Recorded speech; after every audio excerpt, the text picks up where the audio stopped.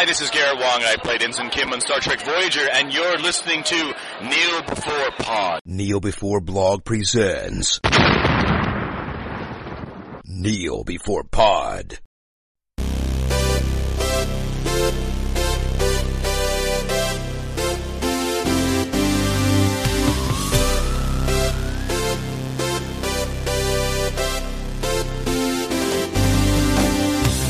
Hello, and welcome to another competitive edition of Kneel Before Pod, the podcast that is in your base killing all your dudes. For this episode, we come together to discuss the recent Nerdfest movie, Ready Player One, directed by Steven Spielberg. Joining me across cyberspace are some nerds. So we've got Chris. Hello. And Isaac. Hello. Welcome into this chat room, or whatever they call it in the Oasis. Yeah, we'll go with chat room. So we are, of course, here to talk about Ready Player One, as I mentioned in the introduction, and it's a film. I'll give it that. It is a film that I saw and have opinions on. So, without further ado, we like to start with no spoilers. So, Isaac, you go first. Well, once again, I suppose, I don't know how we putting them out, but I've been negative on this show before. And I'm going to be even more negative again. Because I absolutely hate this film. I hated almost every single moment of it. I thought... So, spoiler-free wise, there's like a horrible... I don't know, people who listen to this and, you buy your nerdy people, you go into Forbidden Planet and whatever, and you go and watch children's films in your Avengers t-shirts and stuff, and our lives are sort of coated in a sort of thin veneer of shame that has to sort of, I like Avengers and comics and stuff and science fiction, Star Wars, etc. I'm not a big screaming horrible man-child who is obsessed with pop culture and will shout down anyone who can't remember the director of Star Trek 3 or something, and the whole internet is crowded with these people, and it makes whatever we do, or it makes the hobby of enjoying science fiction and comic book things like a horrible mess. And this film only goes to promote that sort of negative, toxic atmosphere. Every character in this film is a screaming, pop culture obsessed, whinging internet baby. There's an early point in the film where two characters start off by doing a mini sort of angry, intense pub quiz, and then it's you're not a real what's the term they use? What are they called? Gunter. Yeah, it's you're not a real Gunter because you haven't been there, and you don't know all the stuff, and you haven't experienced certain things that this character has and that character hasn't. And yeah, it's all of that. It's all the horrible, whingy, nasty part of pop culture stuff. And other than that, sort of, this is mixed in with boring, replaceable characters and sort of long, hideous, reference heavy scenes that just are dizzyfying and make you feel sick. And I think we went and saw it was in 3D, and there's loads of points I had to take the glasses off and just sort of hold my head in my hands. Why is it? Why is this happening? Could I have just a minute to not look at things? It was 0 stars out of 5.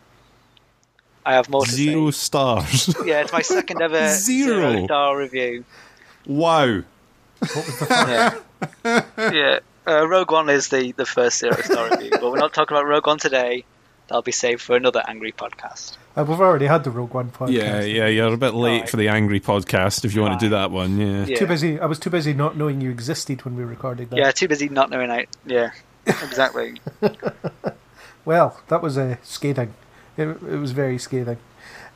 Chris, what did you think? Wow. Well, I am of a different opinion to you guys, to be honest. You don't know my opinion yet. You've already kind of hinted at your opinion by the way you've opened. I enjoyed the film. I thought it was a good bit of fun. I know it's not in-depth, complex political thriller about the harsh truths of virtual reality worlds. However, I thought it was a very, very fun watch. It doesn't follow exactly onto the book. There's elements of that I like, and there's elements of that I dislike. I think it's very difficult to get all the different ideas that are in the book onto screen, and there's very good reasons for them not to try and do all of them, and also there's bits of the book that didn't work, so why would you try and convert it to screen? But overall, I enjoyed it. I thought it was a good watch. I'm less negative than Isaac is, although I didn't like it. I agree with a lot of Isaac's points about it kind of having these really dull and toxic characters strewn throughout. The people that you follow just aren't interesting, and this is a sin that it takes from the book as well. The book won't be going down in history as a literary masterpiece because it's not. We have all read the book, yeah? All three of us. Yes. Cool, yeah. Just wanted to clear that up for our listeners. I already knew. I thought the book was okay, although it's an easy read, but it's not a good read. And the main character, Parzival, or Wade, is a complete creep in the book. In this film, he's less of a creep, although it's still there. And we'll get on to the kind of key differences, or some of the differences a bit later on. But yeah, I wasn't a fan of this. There's one or two sequences that I quite liked. Some of the ideas that Spielberg threw in, I suppose, or his screenwriter, whoever, threw in were interesting, and it definitely improves from the book. It's better than the book. It's a much more cohesive thing than the book. But on the whole, not a fan. Not a fan of this film at all. So, Chris, you're in the minority. We're going to gang up on you and make fun of you. Yeah. Excellent.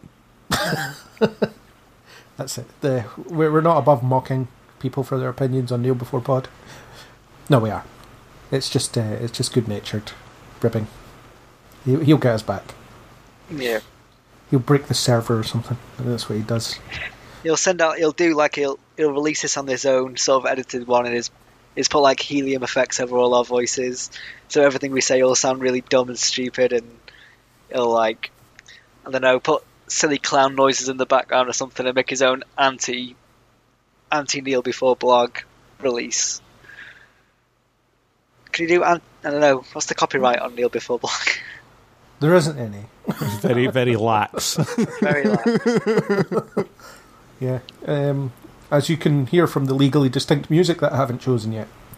Okay, so we've got our spoiler-free chat out the way. Should we get straight into spoilers and dig deep into this thing that's not that deep? Are we ready to put on the headset to do the spoiler world thing? I am. I totally am. I thought we already were. Okay. Right. Now we're deep into the dark oasis. There must be a dark oasis. If there's a dark web, there must be a dark oasis. And we can now say what we want about this film.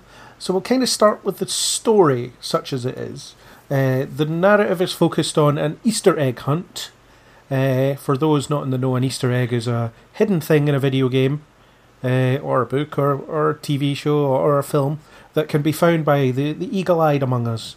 People that watch the background, pay attention to little minute details just to pick out little references here and there. This whole film is a hunt for that, and in order to do that, they have to get 3 keys that make them participate in 3 challenges by a man called James Halliday, played by...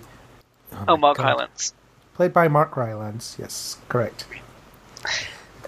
So, basically, he's a super nerd, and he's encouraging other super nerds to follow in his footsteps, and in return, they'll get like $1 trillion. Is that a fair summary of the story? Yeah, I guess. Yeah. Yep. Cool. So what do we think of how the story played out? Chris, you can start with a positive, if you are indeed positive about the story. I am semi-positive about the story, actually. I mean, I think it's, at the end of the day, it's just a sort of fun Willy Wonka world with an Easter egg at the end of it. It's what I think that story enables that's fun. I mean, you've kind of laid into the book a bit and you've called it an easy read, but I found it a sort of easy, fun read. If you're sitting there and you're just wanting something that's quick to read and quite good fun to go through and not to overanalyze and pick through every line of it, then I think it's quite a good little plot. I think what the film does is it condenses the time frame that you've got in the book. The book sort of takes place over, I think the impression is that you get a few years or at least a good few months out of it. Yes, I think it's at least a couple of years. Yeah, I mean that's how I took it anyway, to be a good few years in the book, and they've condensed this down in the film to take place sort of what feels like over a weekend almost. You don't really get that big an impression of time passing, really. But I enjoyed the story. I think it's quite a neat idea that you would have this virtual world that would take over, especially if the world outside has been absolutely pants. What is it? Is it the cornstarch riots or the cornstarch wars that they talk about at the beginning? The bandwidth riots or bandwidth riots. Yeah, can you imagine if everyone's internet speed was suddenly throttled? The riots. I'm thinking, yeah, you know what? I think the world would fall to pieces at that point. I think we're pretty much obsessed with our devices now. If someone switched off the internet, we'd all go in a bit of a huff. What are you talking about? We're all in the same room having this conversation. Yeah, we are totally in the same place. Two of us are in the same. Actually, two of us in the same flat, but not in the same room. So yeah, like two of you together, and I'm left outside alone in the cold in my little van, parked outside on the street, my little UPS delivery van. But whatever. You two keep your nice running water and electricity, and I'll just sit out here in my van. And you may or may not be a teenage girl. I may or may not be. Can't confirm it that you are or aren't. So I might not even be human. Maybe not. How do you know? We don't. Yeah. Sorry, as you were saying. As I was saying, it's a fun sort of chase hunt movie. That's all it is. It's people trying to find a MacGuffin and doing it through an elaborate series of means. I think the little bit that I feel is sort of missing from the film that you get more of an impression of in the book is the real world and how brutal the real world outside is. They very quickly gloss over sort of what IOI does, with the sort of labour camps, essentially virtual reality labour camps, for people to sort of pay off device plans if they go sort of seconds overdue. They're suddenly sort of ripped out their seat and taken and thrown in one of these centres. And all of this is kind of glossed over really, really quickly in the film. It's sort of a quick chat with Artemis about real-world consequences, and then it's glossed over for the rest of it, really, with no serious thought given to it. So I was kind of disappointed that some of the real-world aspects of it are ripped out. Also, you don't get the impression in the book, you get the impression that everyone is sort of 80s obsessed because of this hunt. It's sort of brought back a lot of retro things so that people can try and figure out clues that Halliday's left behind, whereas you don't quite get that impression in the real world that you see. However, I think the way that they've shot things like the stacks is exactly as I sort of pictured it in my head. Well, the stacks are taken from not one of the book covers, aren't they? There's a very the design of those is like pretty much just like exactly as it is. From the book, the one of the covers, I think it was like the first edition or second edition or something. I love the film theory chat about the stacks and how it's a really crappy way for people to live in terms of low income housing. There would actually be cheaper building low income housing. And they wouldn't fall over because stacking trailers on top of each other is not a workable plan.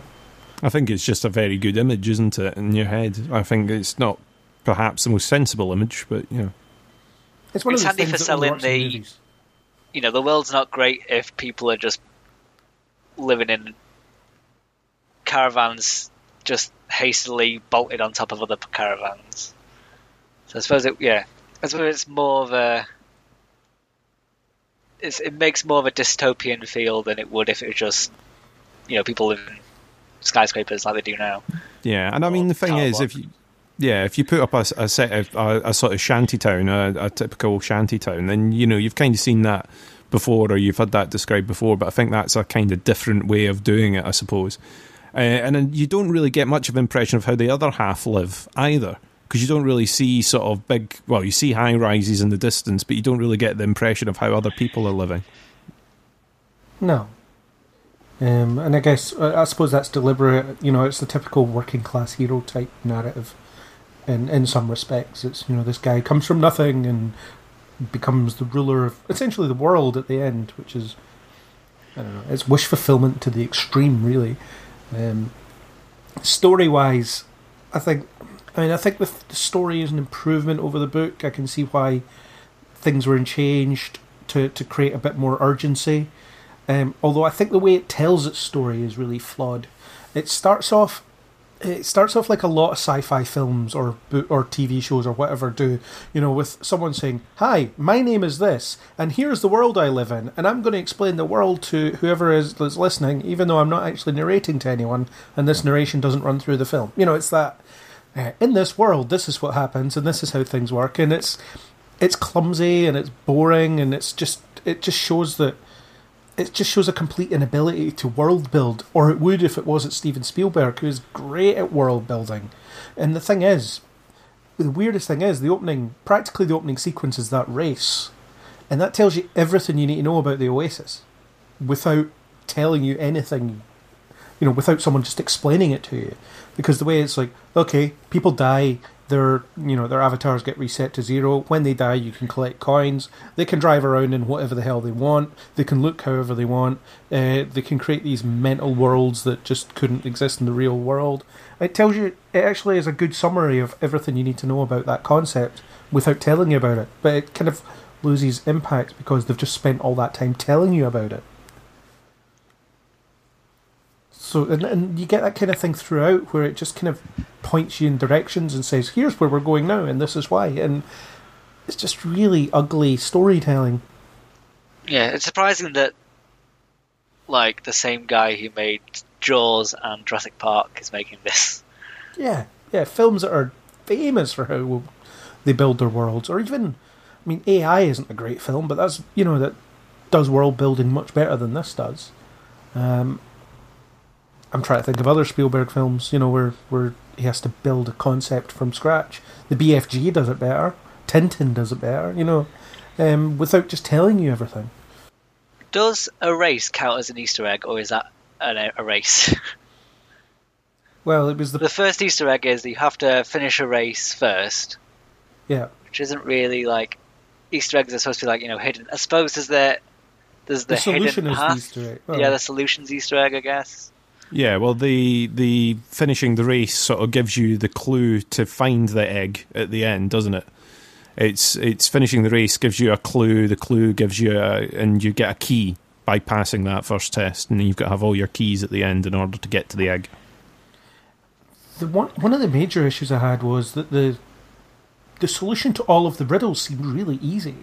It's took them how long to figure this out, but it's so weird the way it points you in the direction. So Wade, or Parzival, whatever the hell you want to call him, he goes to this archive and he's like, "I want to look at this really specific day in Halliday's life because I feel like it might be important." And then suddenly it has the answer. And it's like, how did you get there? I don't understand how you got to that point. And although it's preceded by this thing stuck in my head, maybe it's because Artemis said it because she's hot. It's like, Well, I know Craig doesn't agree with me, but I was like, Halliday's the villain of the film, isn't he? That's because his whole thing is, at the end of the film you find out that his big message is, don't spend too much time in the Oasis because you'll miss out on life and stuff. But his method of sending out this message is to force everyone to be as obsessed with pop culture as he was in a $1 trillion Easter egg hunt, only so at the end he can tell them to go outside. It's like he's set up this big sort of like, oh yeah, reality is real, so make sure you get the most out of your life. But also, like, here's every recorded memory, film, and TV thing I've ever seen. Trawl through this for several years, and then like get super obsessed into whatever I was obsessed with, because the Oasis is the biggest thing in the world. It's like all the money is made there and everything's made there, and people are dying over this. Only for him at the end to be like, "Oh, well done, nerd. Well done for wasting all your time indoors. Like now, don't forget to go outside or whatever." It seems like he's a very sort of it's very sort of negative character, and he's not very like he would be a tyrant in another movie if it was like this guy who's like this genius but also recluse thingy is forcing everyone to live through this system, which it's caused all sorts of horrors, and it's all gone wrong basically. And but do you not think that's because he's not around sort of steering the ship anymore? I don't think he ever created the Oasis thinking, oh, well, everyone is going to use this all the time for absolutely everything. And there was no forced participation, unless you're talking about sort of fear of missing out kind of thing that people do today. I don't want to be on Facebook, but all my friends are on Facebook Messenger, and if I'm not there, then I'm going to miss out on this event or this thing that people are doing. So I've got to be on Facebook, or I've got to be on Instagram, because if I'm not there, I'm going to miss that thing. I don't think it was ever, that he was ever sort of corporate overlord in there going, you must be on this, and everyone, I want an empire built based on this tool. It seems like it came from humble beginnings and then sort of just spawned beyond his control. He built, as a recluse, he built somewhere that he could hide within, not particularly building something that he wanted people to spend their time in. But it was very clearly, like, when he was still alive, he was very clearly very successful, because he was interviewed by Time Man of the Year and all this. So he must have known, oh yeah, by the way, this thing has gone really well. And I suppose maybe it's like, do we know how he, I don't think the film tells you how he died. Does the book tell you, like, is it something that he's had time to ponder over, or is it like, is it an illness, or is it just a sudden? I can't remember how it. Yeah, I don't know. Yeah, I think the film. I can't remember the book, but certainly the film just tells you. And then he died. Yeah, he just died. Yeah. So you don't know if he had, like, has he had time to reconsider this message in his own life, a part of this world, and is this will and challenge something he set up far in advance of his death, just in case? The implication I got is it was some kind of terminal illness, so he had time to consider all his regrets and all his mistakes, and that makes sense. That I'm going to build this, and this film is essentially a modern retelling of, or the book as well, to an extent, is a modern retelling of Charlie and the Chocolate Factory. Because what you've got is Halliday is the Willy Wonka type character who loves his creation or loves certain things about what he's built. But also believes in the purity of it, so doesn't want someone like Sorrento getting a hold of it. In Charlie and the Chocolate Factory, you've got all these spoiled, contemptuous children who are just horrible people, and they all come to kind of bad ends throughout the book. And throughout this film, you've got Halliday wants a successor to be worthy of him, so he wants, I guess, to learn from his mistakes. And at the end of it, when Wade refuses to sign the contract because that's not what Halliday would have wanted, that's the kind of, he really passes the test at that point, because he proves that he's not in it for the money or the fame or the glory. He's in it for the purity of the purity of life. I don't know. The message unfortunately does get muddled, and I do agree with you to an extent, Isaac, that telling people they should go outside by forcing them to learn more about pop culture than any healthy brain should be exposed to, is the wrong way to do it. It's kind of, it's like, hey, congratulations, you're a trillionaire. I'm here to tell you not to waste all your time watching films and TV shows and absorbing every little piece of minutia about various media. But it's like, but I had to do that to get here. Yeah, this could have taken somebody like 40 years. Like they could be like in the end of their 70s, and they're gonna finally made it for all these things. Well, like put the whole life and effort into it. I was gonna say the bit at the end where it's, oh, you didn't sign the contract, you're pure of heart or whatever. Yeah. Sorrento could have still just won. He would have just not signed the second time, because if there's a line of sixes, like, you know, a queue of hundreds of sixes working for him, and the first guy gets in, signs the dotted line, and then dies. It's go, right, don't sign the line next time. So it's not a very good sort of safeguard. Because I wonder if signing the contract just breaks the contest completely. I I suppose, think but there would be some sort of fail-safe in there to go, right. I mean, it doesn't tell you either way. But, yeah, so in terms of the film, we can, like, we still have the option of assuming that he hasn't put that fail-safe in. Yeah. So, like, yeah, why you go, well, maybe he has put this in, but in terms of what we get from it, like, it seems like, yeah, he could just do it again and not. You also get the impression at the end, or at least the hint at the end, that his character has not been automated throughout.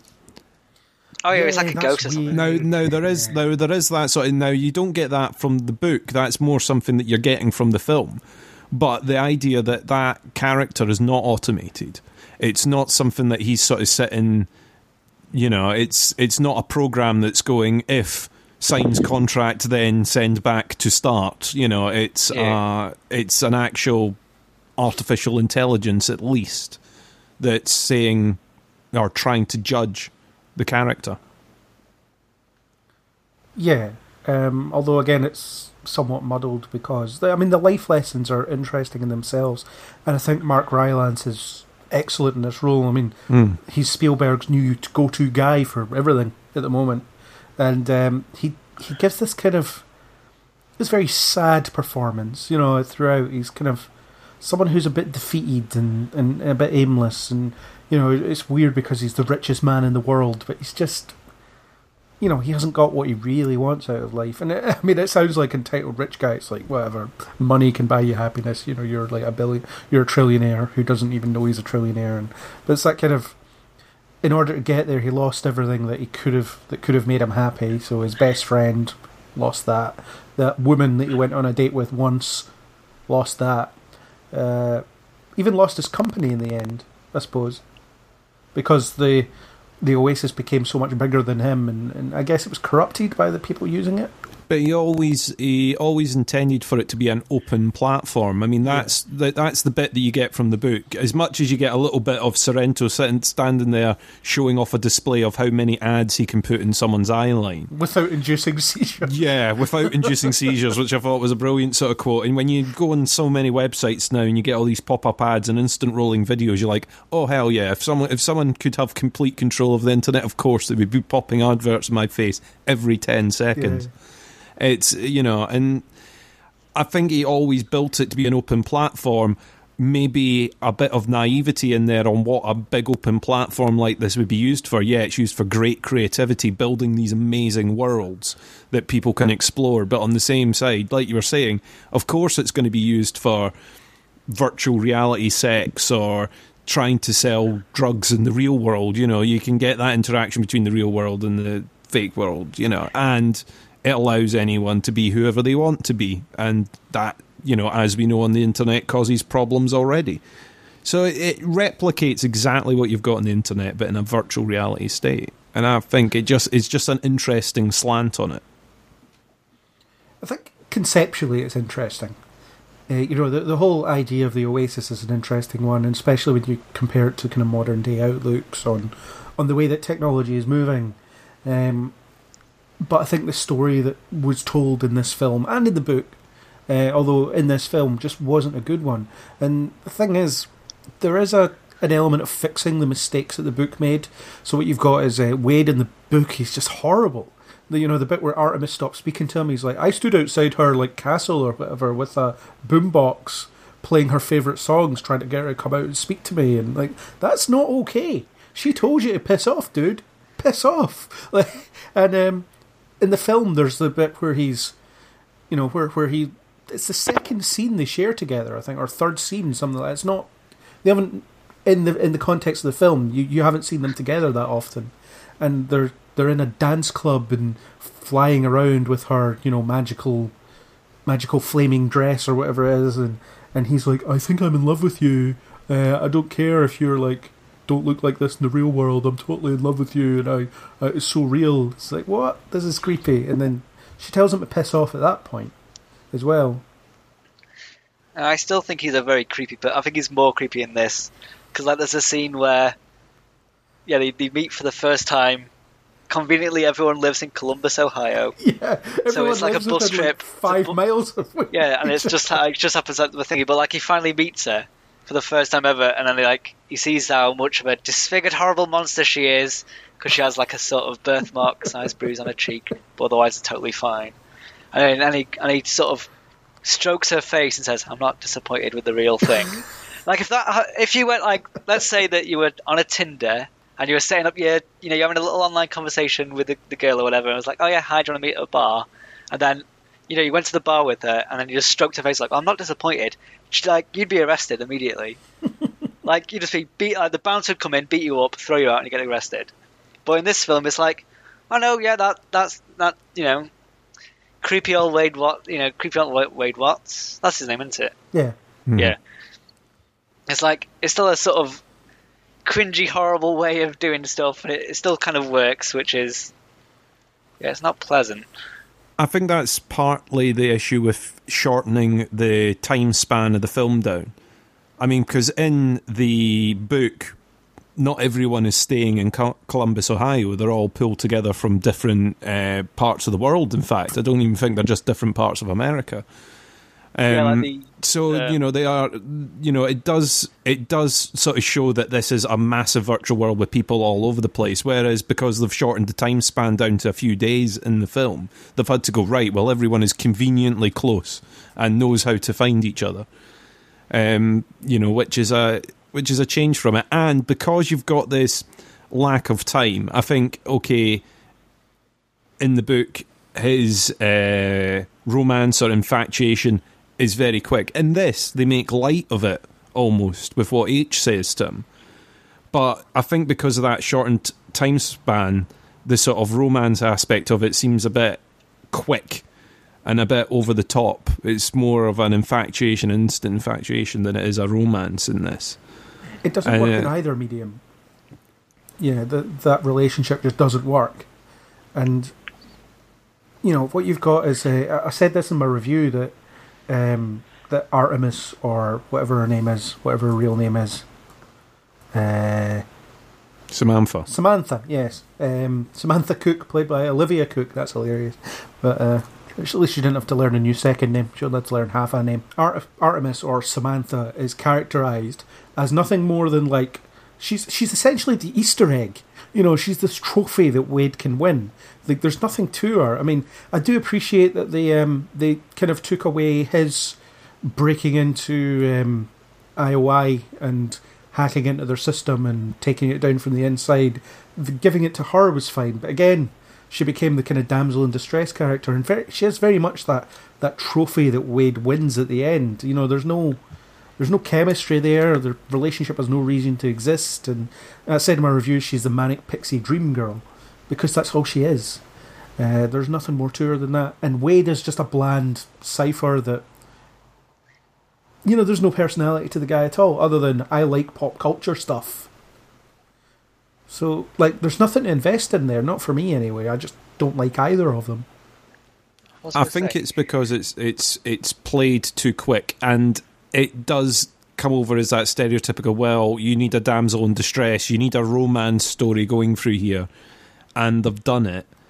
But I think because of time, it just makes it seem far too quick. And I get that element in the book as well. I do agree with you to an extent. But yeah, I think that's mainly the reason that they've done it, is there needs to be some sort of romance thing in there.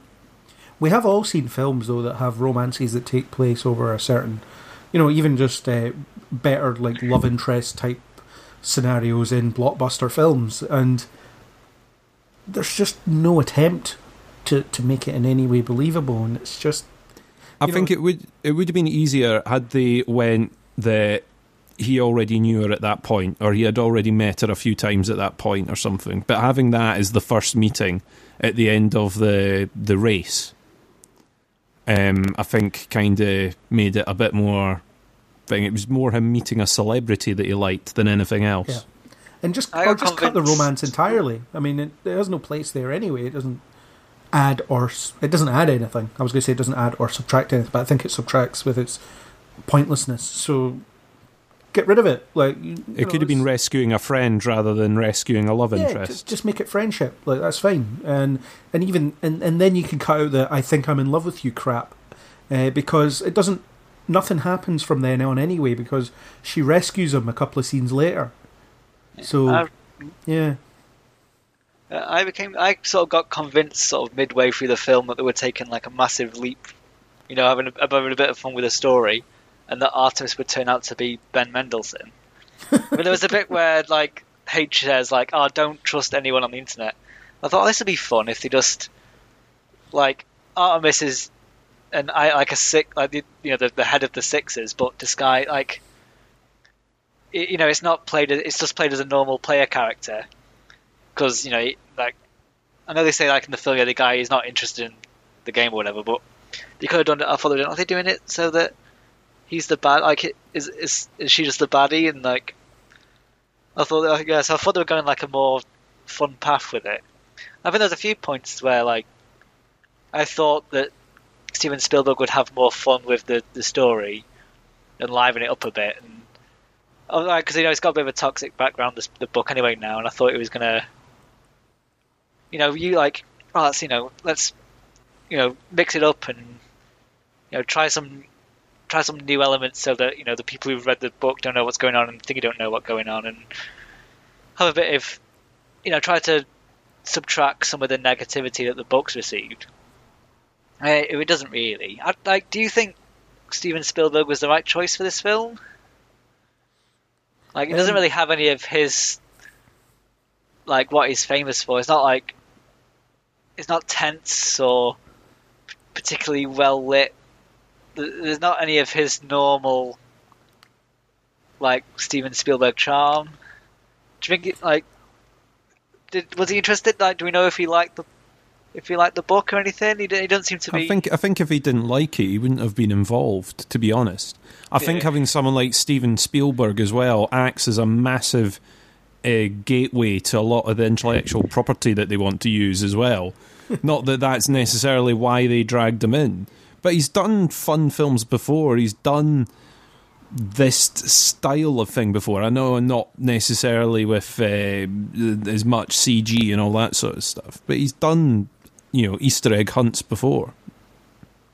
I think there was a little bit of Spielbergian magic to it. A little bit. But not enough. I don't know. It just gets lost in a whole mess of stuff. And I think it's one of those things where, Spielberg's probably directing something where he doesn't understand what half the references are. Because a lot of them are sort of left field. So, it's something that I have a problem with in this story anyway is the references are ultimately meaningless, because you chuck the Iron Giant in, right? It's just a giant robot shooting at stuff, and it's like, oh look, it's the Iron Giant, and then they throw in Chucky and they tell you it's Chucky and so on. Almost every reference they mention, well, not almost everyone. If you were to pause every scene of this film, you would see so much crap. You just, look, there's that thing, there's that thing, there's that thing. But does that not make it fun though? Seeing all these different bits and pieces in the background that on a rewatch.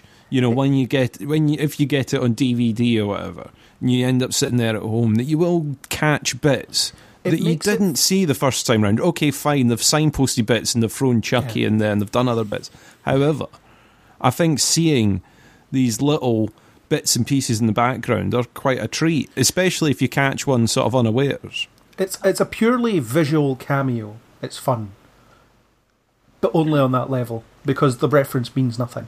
Also, because there's so many different references thrown on the screen at once, it's almost like I don't recognize any of them. Like, unless there was the ones that you're told, like, oh, there's King Kong, there's Mechagodzilla.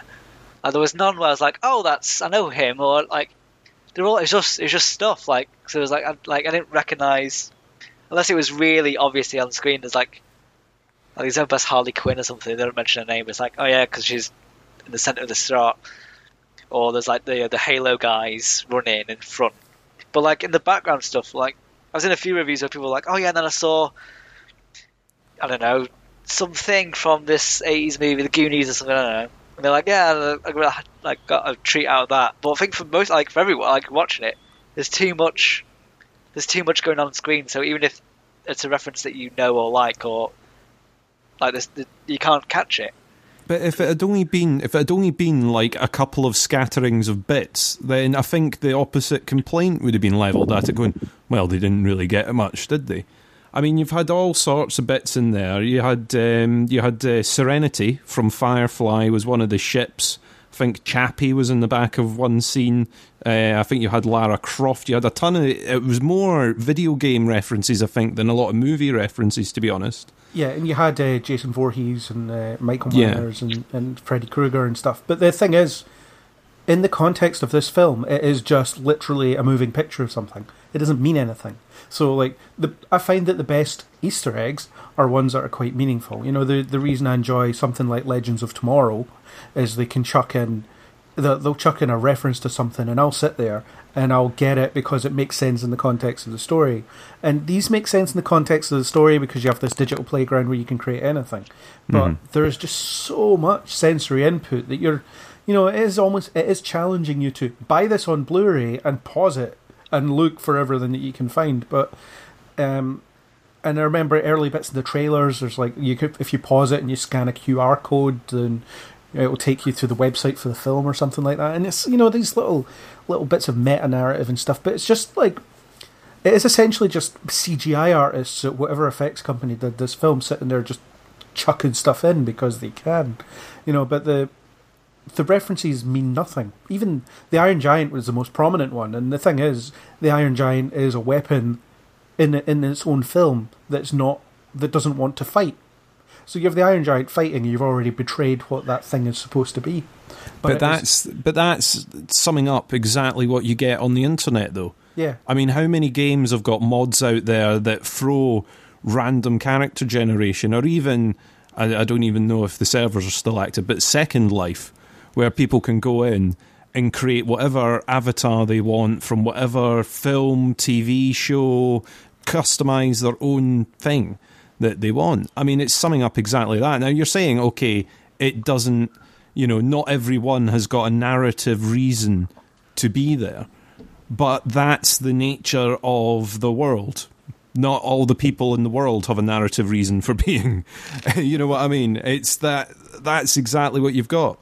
You will have characters in the background that mean nothing. Just the difference here is, okay, a lot of the random scattered characters in the background look like the Martian Manhunter or whatever. That's exactly why they're there. Now, I get what you're saying about it being a clutter of different references and you're not going to be able to ever go through a list and tick off every reference, but I don't think that was ever their intention. It was simply to show the scale of this world and the noise and excitement of this world. And that's why people are engaged and inside it. Because why would you want to be out here in plain old boring Earth when you can go in there and you're standing next to Batman or Lara Croft or flying in Serenity? Why, that's the reason that people are going into this world. I think what would have been...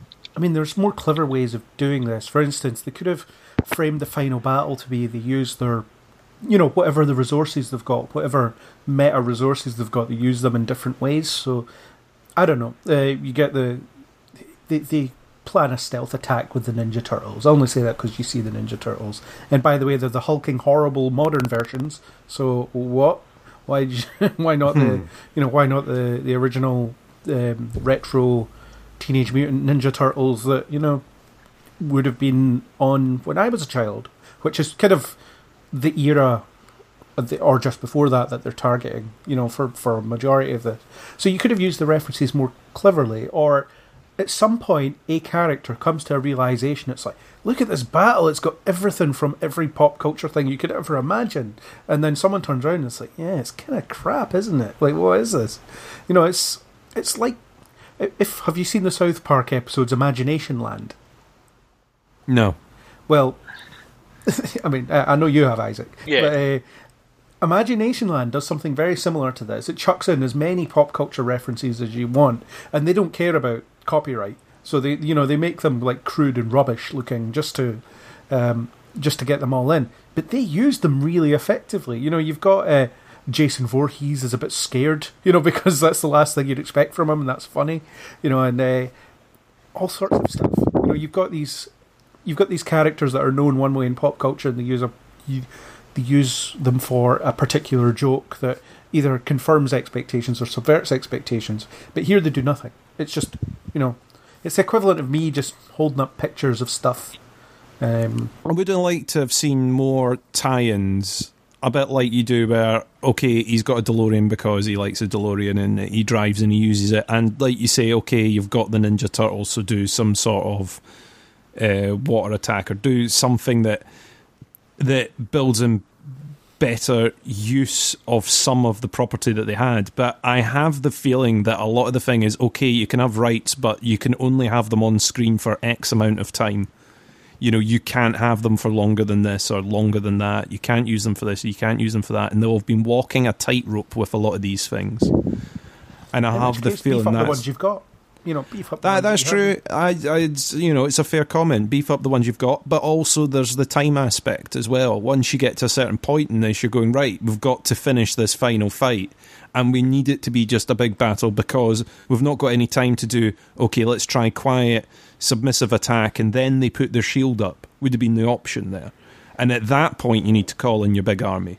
But having a really neat attack where you're calling on Batman to help you out, or trying to get your team of stormtroopers to storm the barricades at first and them all being useless or something. It all would work in. I do get that, and there's elements of that I would have loved to seen, but I have the feeling that time's at play here, so they made the best with what they had, in my opinion. Yeah, the end battle is its own separate problem because, again, it was just so much stuff that mass army battles are a big problem in well, it's kind of went away in the last few years, but after Lord of the Rings, they were just chucking in, massive army battles into bloody everything. You were watching Oz the Great and the Powerful, and there was an army battle in it for some reason. Snow White and the Huntsman, army battle. Robin Hood with Russell Crowe, he leads an army. Like, it's Robin Hood, why is he leading an army? But it's so you had a lot of these, and a lot of them had the same problem, where Lord of the Rings, they did it well because what they did was they let you zoom into different parts of the battle and understand how it's going.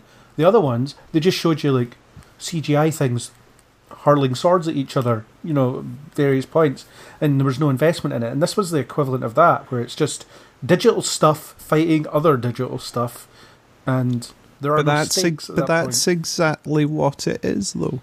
It's digital stuff throwing digital stuff in a virtual world. It kind of is doing exactly what it's supposed to. It is fake digital stuff throwing fake digital stuff in a fake digital world to gain control of a real world thing. The stakes, I get what you're saying about the stakes and everything, but isn't that exactly what it's supposed to look like? They didn't overly tart up the fake world in this. They didn't make it look far too glossy to be close to real. They've purposefully made it a little bit flat in some places.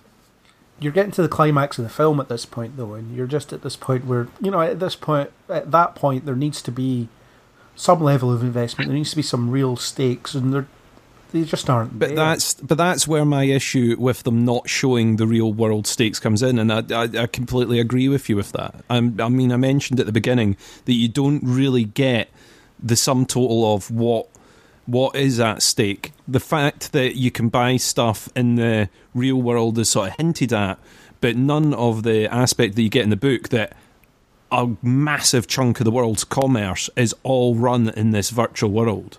Kids are going to their virtual school, people are going to their virtual job, rather than being out in a real world job. And you don't quite get the message that someone having control over this would be a really bad thing, apart from the fact that don't we all hate pop-up ads on the internet that sort of get sent over. Yeah.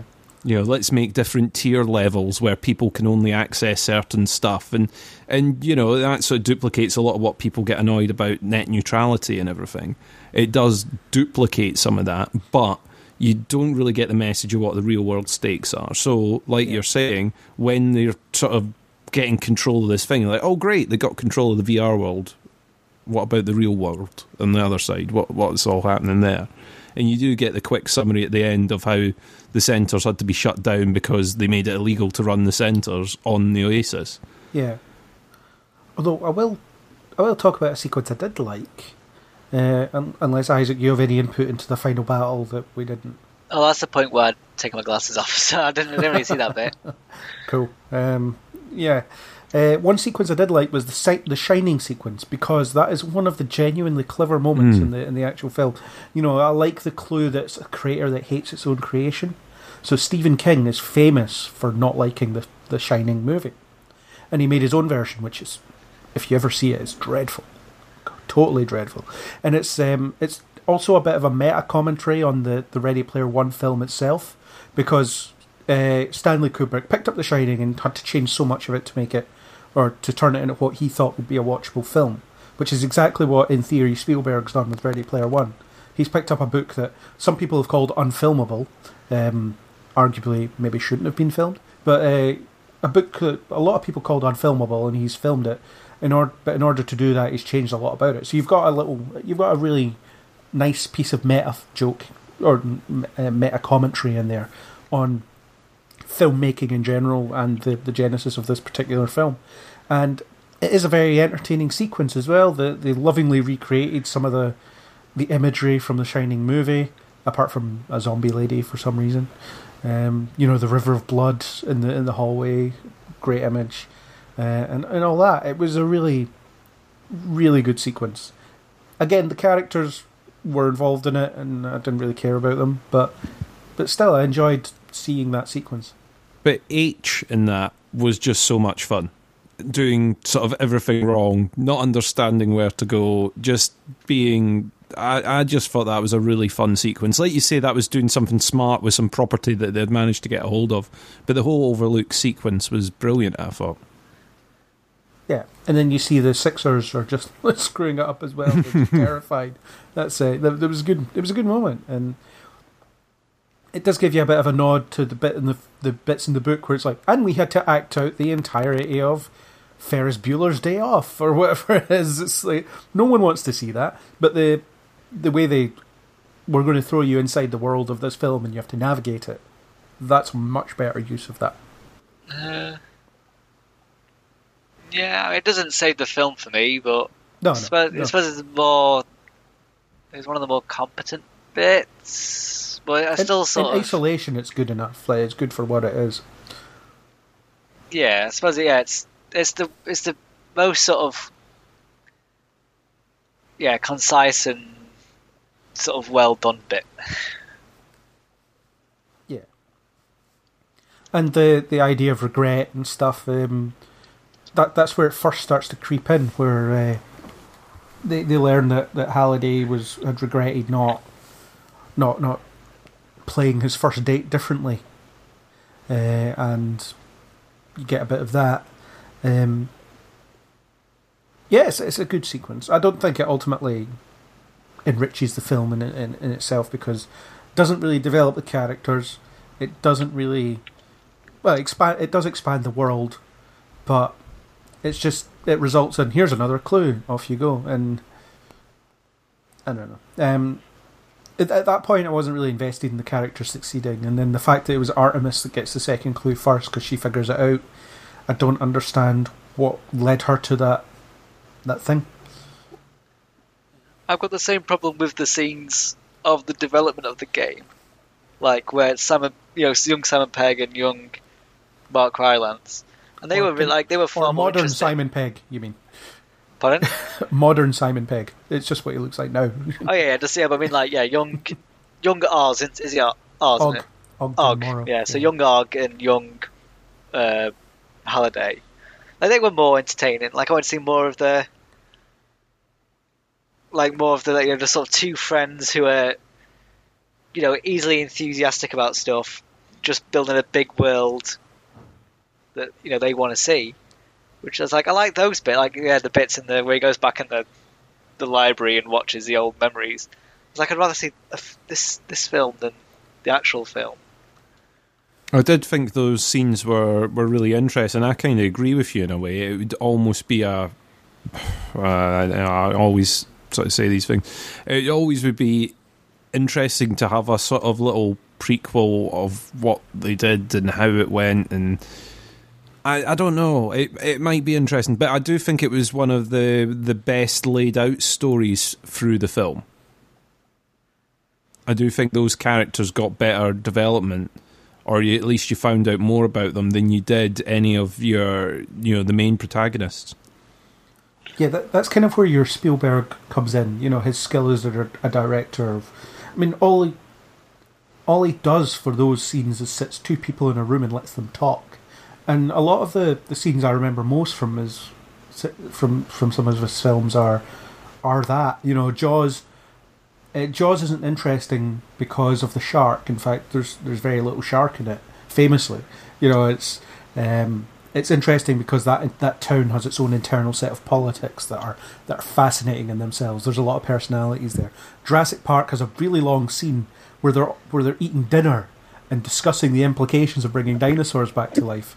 And that in itself is just brilliantly interesting because it gives you a flavour of the characters, it gives you everything that you want to know about those people and how they reacted to what they've just seen. And that's the same here. You get a sense of who Ogden is, you get a sense of who Halliday is, and you even get a bit of a sense of where Sorrento came from, the T-boy.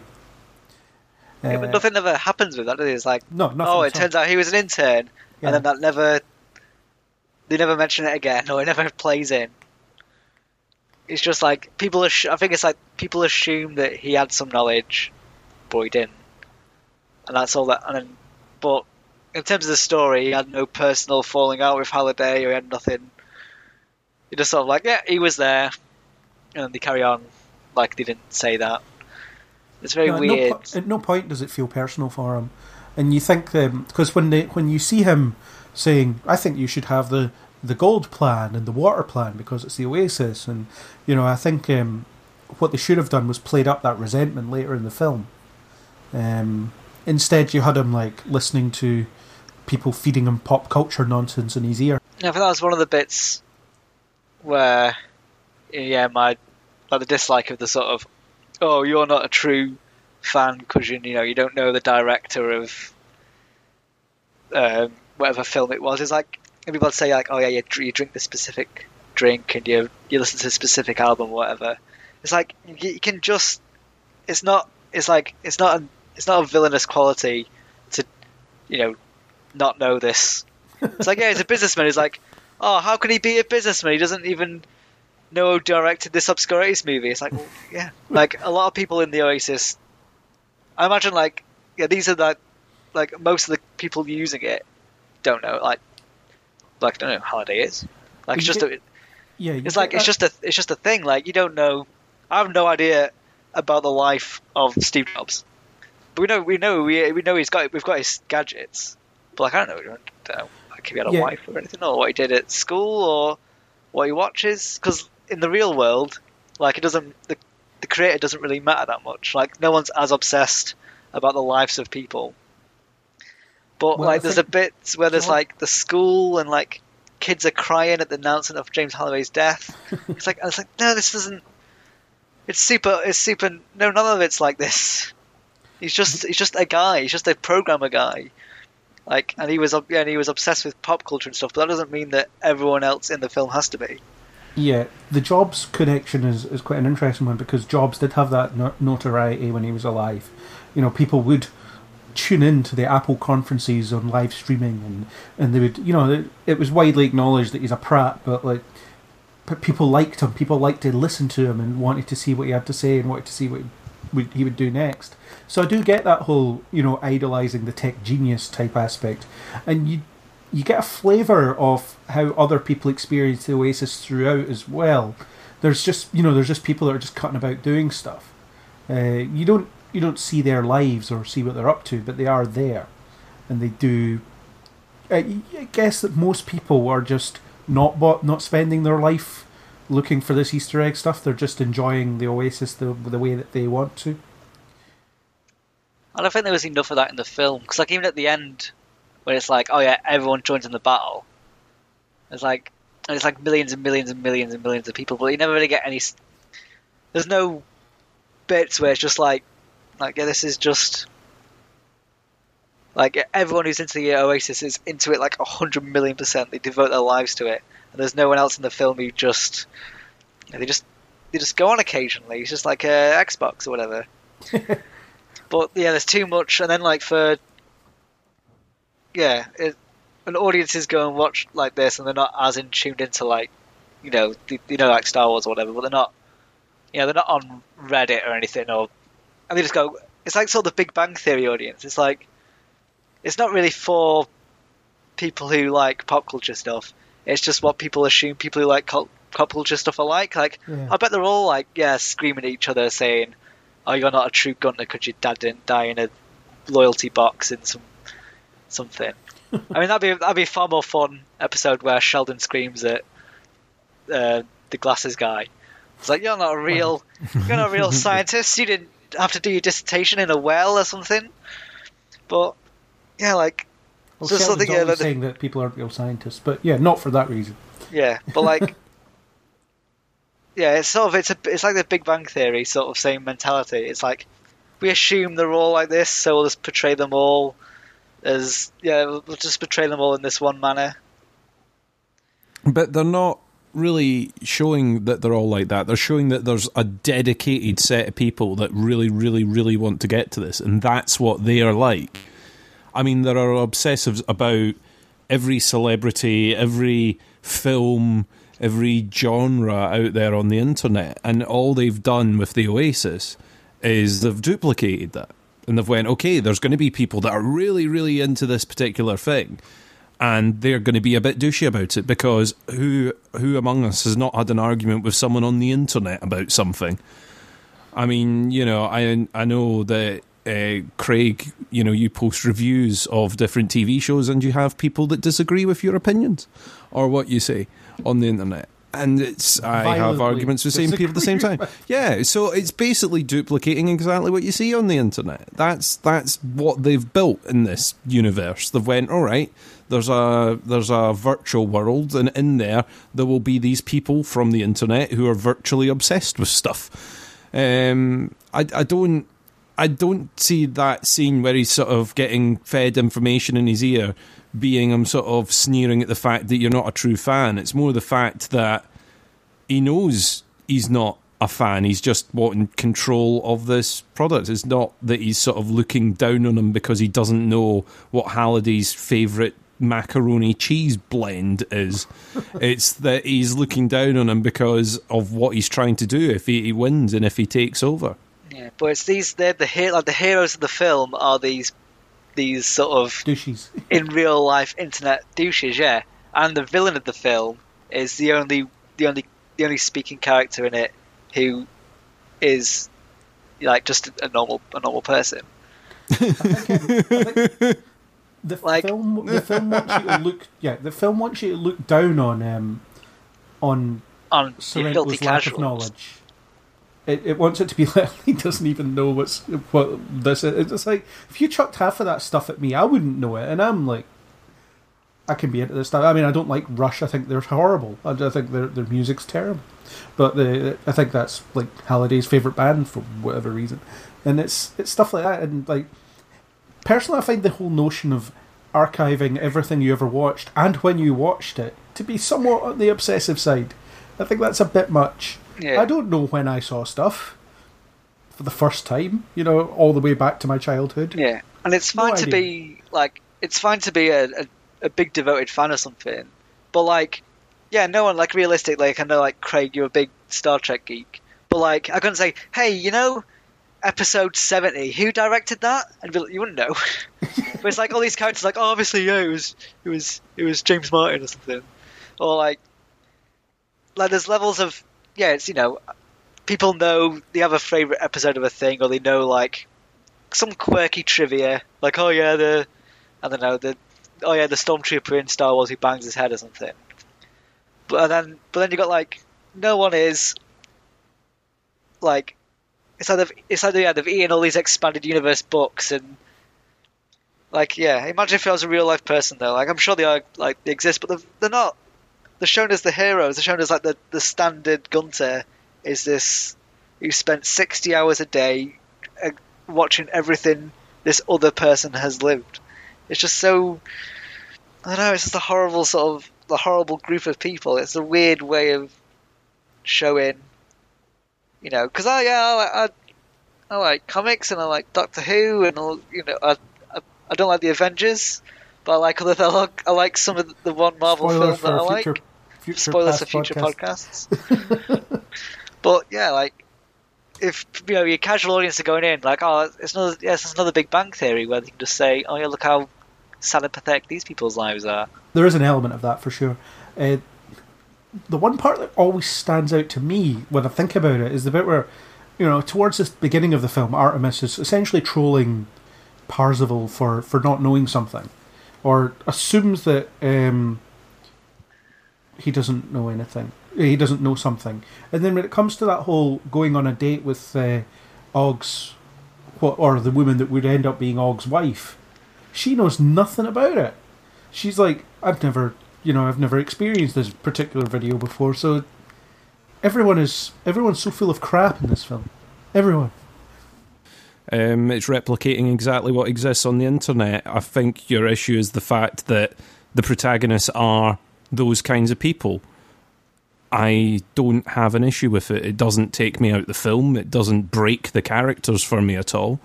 They are realistic characters because we've already discussed the fact that exists.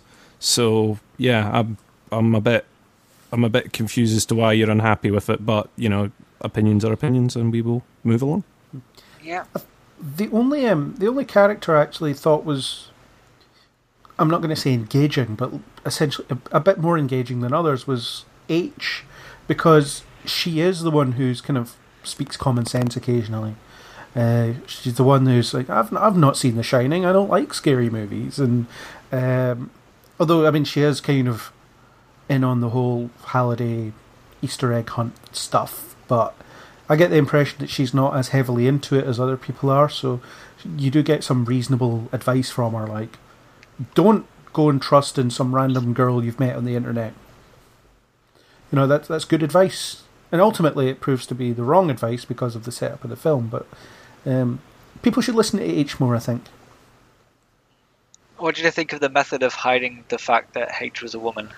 Like they just sort of gave her a weird, like they moved her, thing an octave down. It sounded really inhuman. Do you think that fooled anyone? I mean, there was people in the cinema next to me who were like gasping, like, "Oh!" I was like, "Really?" Like, I guess do you think like if you went in not knowing, and there was a guy who was like, "Oh, hi, Parzival," like, do you think you'd notice? I think it's it's just a heavily distorted voice. I suppose it could be male or female. Yeah.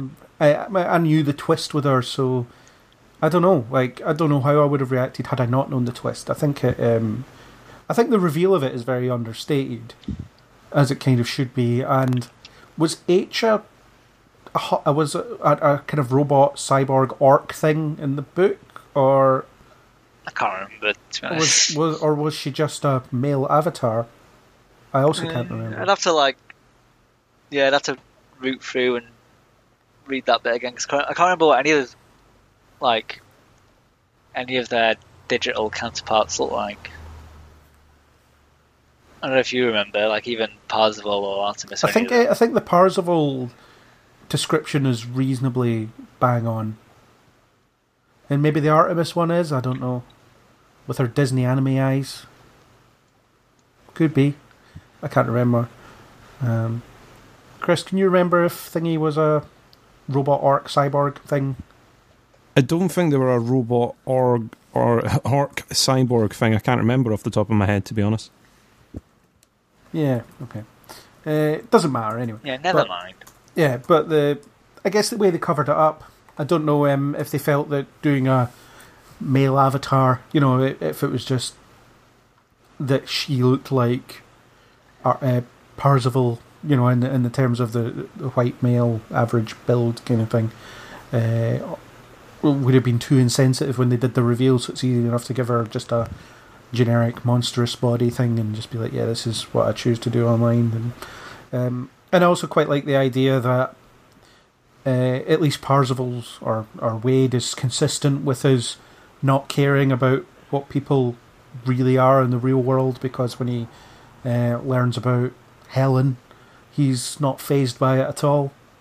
It's something that, it's something they don't need to discuss, because it's like, yeah, this is how you chose to present yourself online. I still don't feel like, I still feel like I know you. That's fine. But I think a bit more focus on H would have been a bit better, because a bit more common sense thrown in would have been nice.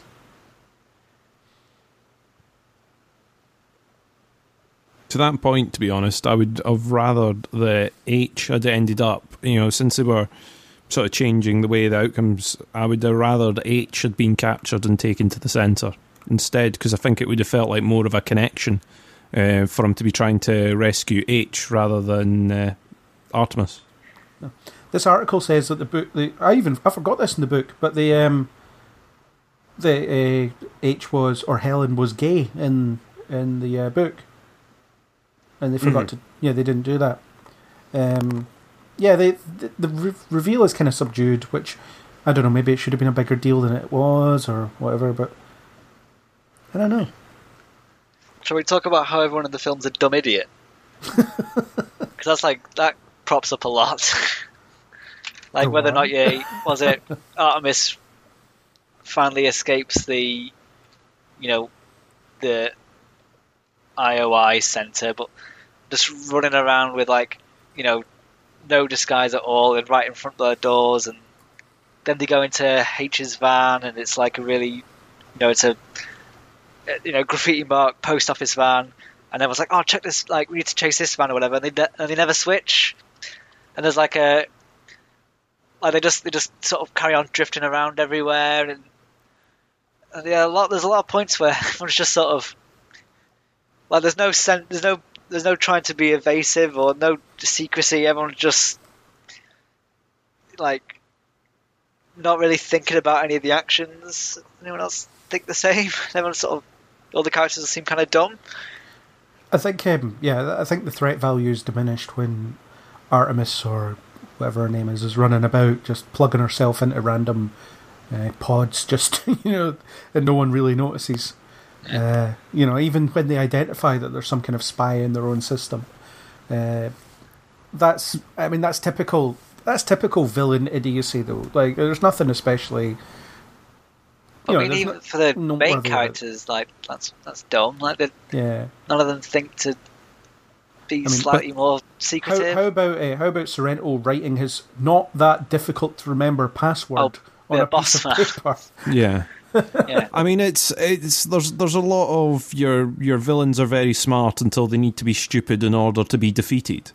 That's a trait that I've talked about on I don't know how many podcasts. That you need them to be absolutely undefeatable until they fall over on a banana skin. We're talking about you, Thanos. You're coming up soon to your banana skin, but. It's the villains are incredibly smart, incredibly well planned and plotted and schemed, and they've got a focus group of people to work on it, and they've got these security guards walking about, and they're willing to do whatever it takes. But then someone manages to, like you say, sort of sneak around the edges, plug into whatever the hell, be standing in the boss's office. There's no CCTV or cameras in there, obviously, so they're just able to roam about, have a look at whatever the hell they want, It becomes a bit silly, but that's another bit that they've taken from the book, where there was a bit of plotting and scheming involved in Wade getting into IOI in the first place, and he makes all these plans of when he's going to get stuff delivered, and there is a bit of planning that goes into that, whereas this has to make it more like, oh, by chance I've managed to get out, and we've managed to get his password to release you, and now you can get into this room, and then you can plug in, and you can jump about. The bit that confused me is how she managed to have all her character's stuff Because I always thought they were given like blank slate characters to work on when they worked on IOI, but I can't I remember. don't think she had any of the stuff, although she did have the visual characteristics. Because I thought normally they were I like thought- defaulted back to boring mode otherwise. Yeah. Yeah, I remember there's a point where they recreate. It turns out they've recreated his office in the Oasis, and he's like still plugged in. And it's like we need to get into his office, and the And next it's thing they're like just walking in. photorealistic. Yeah, I just assumed that they're just not bothered. Like they just walked in. It's like, yeah, I guess. I mean, this is sort of the film we'll get in. Maybe like this. Yeah, there's a bit where there's the Ben Mendelsohn's sort of team of researchers, and there's that one woman who's like stroking her chin more and more obviously, like something's up, something's going wrong, and like, yeah, it's not like we're not idiots. I mean, yeah, we get it. Like, it seems they're trying to be like, they're not really thinking, oh yeah, give us some credit. We can work out that like we are able to sort of follow a story. Then there's bits where it's like, yeah, we know, yeah, she's got an idea. Stop just making it slightly more obvious that she's going to say something in a minute. Just it's like, it's not, it's a kids' film, but give them some credit. Like they can remember a character's face. You don't need 3 different times where she's like, something about this bit. I can't remember. It's Sega Mega Drive. There was something about it, and again, like the camera's zooming in a bit more and more. It's like she's got an idea. It's like just get on with it. It's like the bit where he's putting the key in the lock as well, where it's like, I can't get the key in the lock. Just do it. I'm bored. I want to go home. Just do it. Like, But that's a bit of wasting fun. time. But that's fun. It's like everyone's watching at home going, it looks so easy, just put the key in. What they don't know is he's trundling about in the back of a van. That's a bit of fun, isn't it? No, God, that's I know. Well, you I should have was- walked out then. Walk out. Don't sit there hating it. Walk out if it was 0 at that point.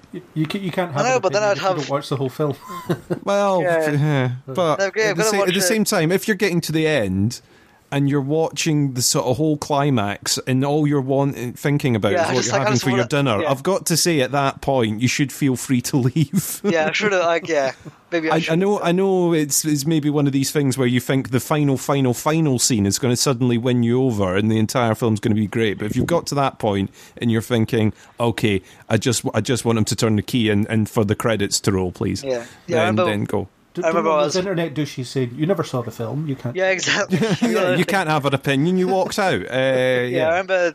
I was halfway down the hall in the Cineworld, and I got a text from Craig like, "Oh, I think there's a end credit scene." I was like, I'd already. As soon as it was like credits, I was like, "Oh, gone." Boof. There isn't one. Like by the way. I'm going home.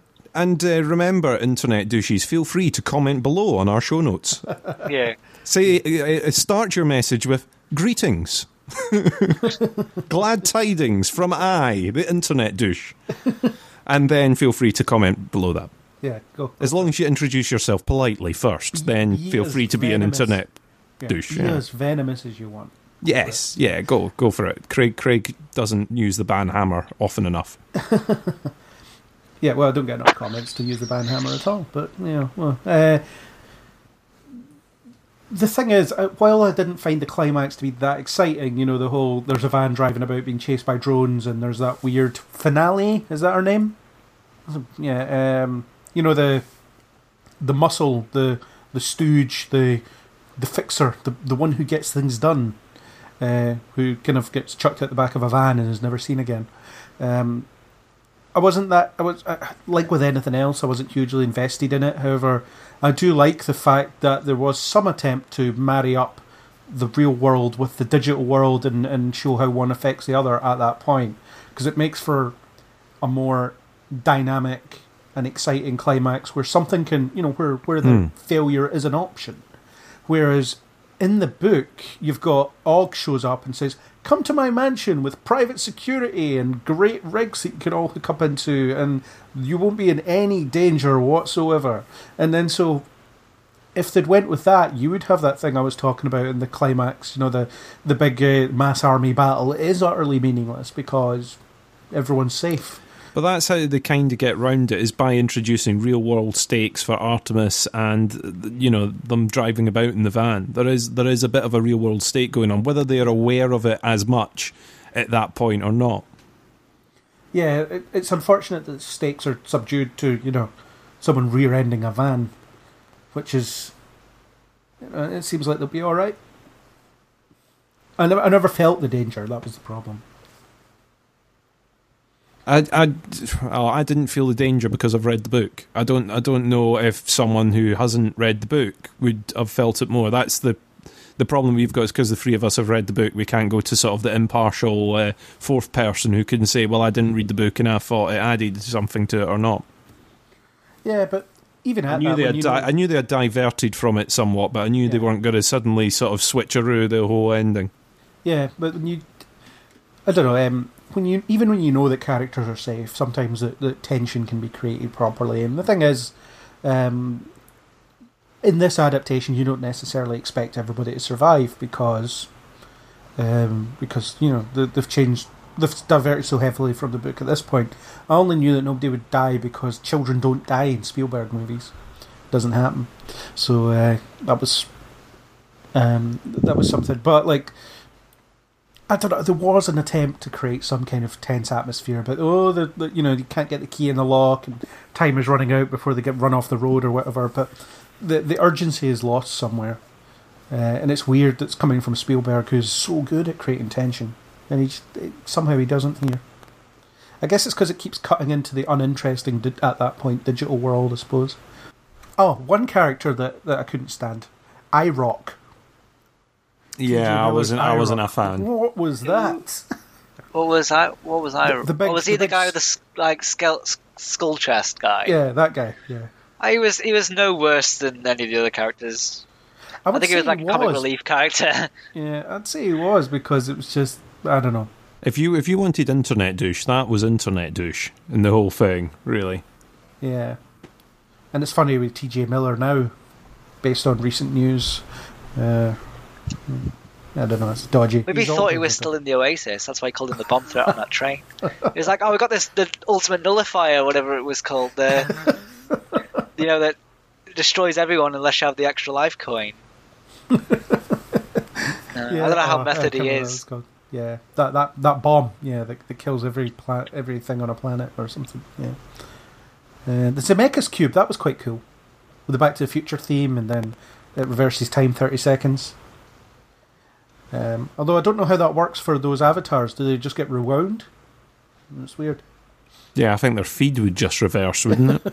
I don't know. But does it happen for everyone throughout the whole thing? Does it only happen for people in that instance? I don't know. It seems like it's quite neat. Quite neat anyway. It was neatly done. Yeah. You pick until now to use it? Yeah, well, why not? It wasn't so much the action sequences that I wanted. I mean, I did like, I don't know if you liked it or not, but I did like the sort of opening race. I thought it was quite neat. Yeah, I thought the race was great. I mentioned earlier that it actually tells you everything you need to know about the Oasis without words, and therefore rendering the entire opening pointless. I think there's elements of that. Yeah, I mean, I don't hate the opening with the obviously as much as you do, but I do think that opening race was pretty neat, and you could have had just an opening speech from the funeral and then went into that race. Yeah, I think it would have worked just as easily, and would have put over quite a lot of the information that you needed. Yeah, I think the idea is the first scene in the film is effectively, or a better first scene would have been Halliday sitting up in his coffin and saying that I've hidden 3 keys. You have to find them, and then the first thing is this. Yeah. Then you go into the race and you get kind of bombarded with this visual storytelling that sets up the world that you're in, and stuff like that. Yeah, maybe I'd have gone with his video, the video that he streams out when he dies. Maybe intercut that with a sweeping shot over the racetrack, and it's going up all to the cars, and then just have the race start immediately at the end of the red, yellow, green start immediately at the end of the video, and everyone just goes zooming along. And I don't know. The other bit I wasn't too sure about in the whole thing was turning Ogden Morrow into just Ask Jeeves within the game or within the world. That raises quite a lot of questions, doesn't it? Yeah, it's quite a lot of has he just been plugged in the entire time, waiting for people to visit. I don't know. And then also, if he just I had chose this, to think it was a pre-programmed avatar that he built. yeah, and then he can occasionally sort of come in and interact if he wants, kind of Or he thing. would check the logs or something like that, you know. But he seemed to give the suggestion that it was him that decided to give him the coin, the extra life coin. Well, it's perhaps after the first clue is solved, he decides to plug himself in and hang about because he knows what will happen next. Yeah, potentially. But it's that was part of what I thought was a bit. I wasn't sure what I wanted them to do with that character, considering that they had changed it. But I thought that was a little bit weird. But It's better than the invincible guy flying around. it's better than Invincible Man with sort of laws of editing and able to sort of change absolutely anything or almost anything in the little universe that he wants. But Yeah. at the same time, I wasn't sure. But anyway, they included the character, and it was, I thought Simon Pegg was all right, so why not? Yeah, he's fine. I like Simon Pegg. He's fun. Yeah, he was fine. I think his contribution at the end was a bit exposition-y. You know, congratulations, you now own the Oasis, and it's like, yeah, we're going to run it together because we just met a few hours ago and stuff. So I totally trust these guys. And it's like, yeah, okay, 4 people running it, whatever, go for it. And then you've got the whole, we close the Oasis 2 days a week. It's like, all right, so the world's economy stops 2/7 out of a week. Interesting. Well, they said it wasn't a popular move. Yeah, meanwhile, there's just people starving and stuff because they can't get in to buy food. Well, that's when you step in with your new Oasis, which is called Oasis, available 2 days a week. It is available on. That's what Sorrento does next. Well, Yeah. after he gets out of prison. There's your sequel. Yeah. Oasis 2.0. It's open on the 2 days the other one's shut. Yeah. Everyone loves it. Yeah. Well, we're not getting I don't think we're getting a sequel, but is anyone now more excited for, was it Armada, the next Ernest Cline? That's getting a film, isn't it? No, not excited at all. And I think I've not read it or anything. I don't know if you have. You know what I feel like? I feel like Ralph Breaks the Internet will be a better version of this. Oh, the Wreck-It Ralph film. Yeah. Wreck-It Ralph 2, Ralph Breaks the Internet. It's the same sort of idea. Sort of. Yeah, everyone's just in the internet and it Yeah. goes awry. Yeah. Exactly. Yeah, so I feel like I've exhausted my opinions on it. Chris, do you have any final thoughts? No, I'm fine. Have we suitably depressed you with our negativity? No, I think you're absolutely fine. Yeah. You're wrong, but absolutely fine. Oh, you're wrong, but yeah, it's up to you. I mean, I've like I said at the beginning, I enjoyed the film for exactly what it is. I was trying to it's turn a lot of fun. I mean, and it just turned me into internet douche. Yeah, no, yeah, your mum is like a slut. But you, up yours, man.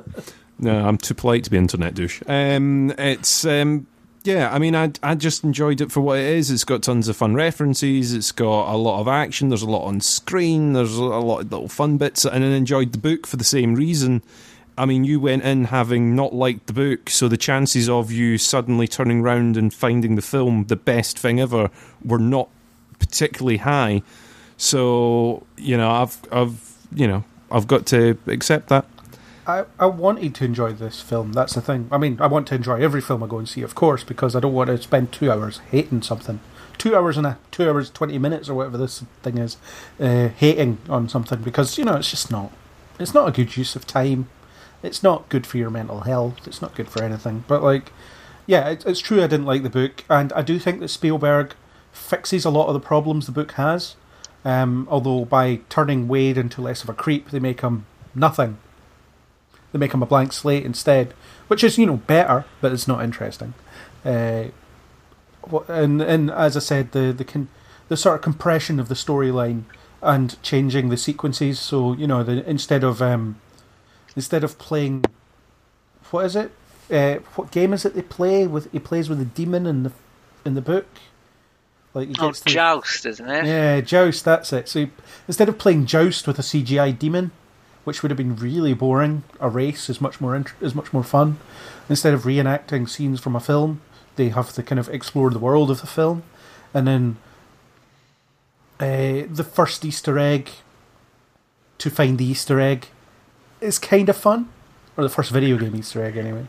It's kind of a good connecting idea, and then the final message of "I wasted my life, don't waste yours" has merit.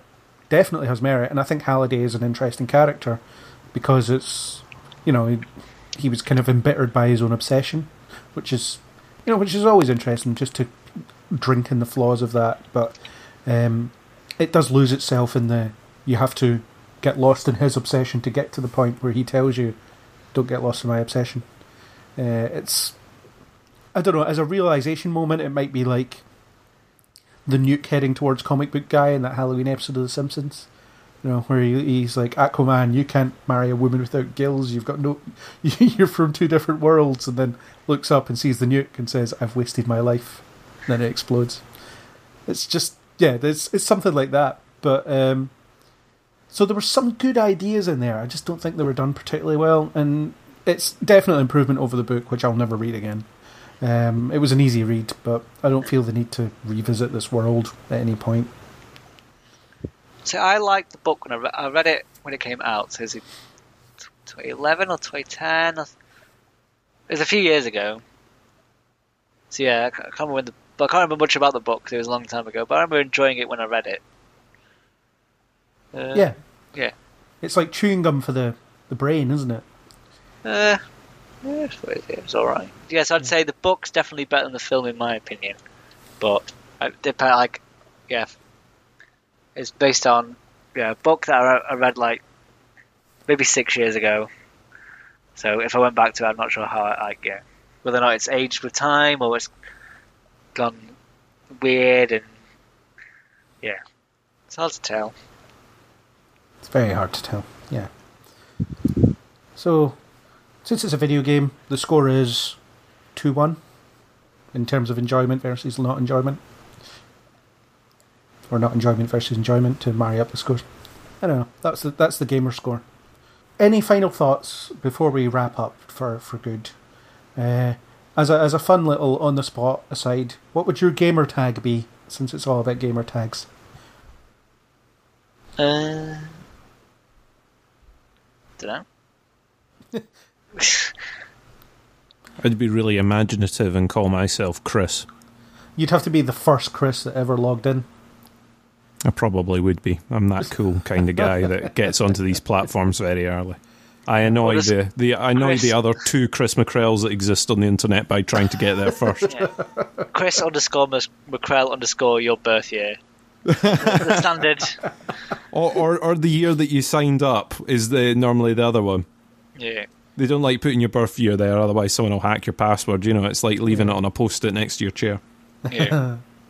I would go for the usual, my very first gamer tag, way back when I used to play Star Trek Armada online and Red Alert 2 online. On dial-up connections, by the way, guys. You used to be able to game online with dial-up connections. Can you imagine? You don't have to imagine. I lived it. So, so I would go for Nemesis 4909.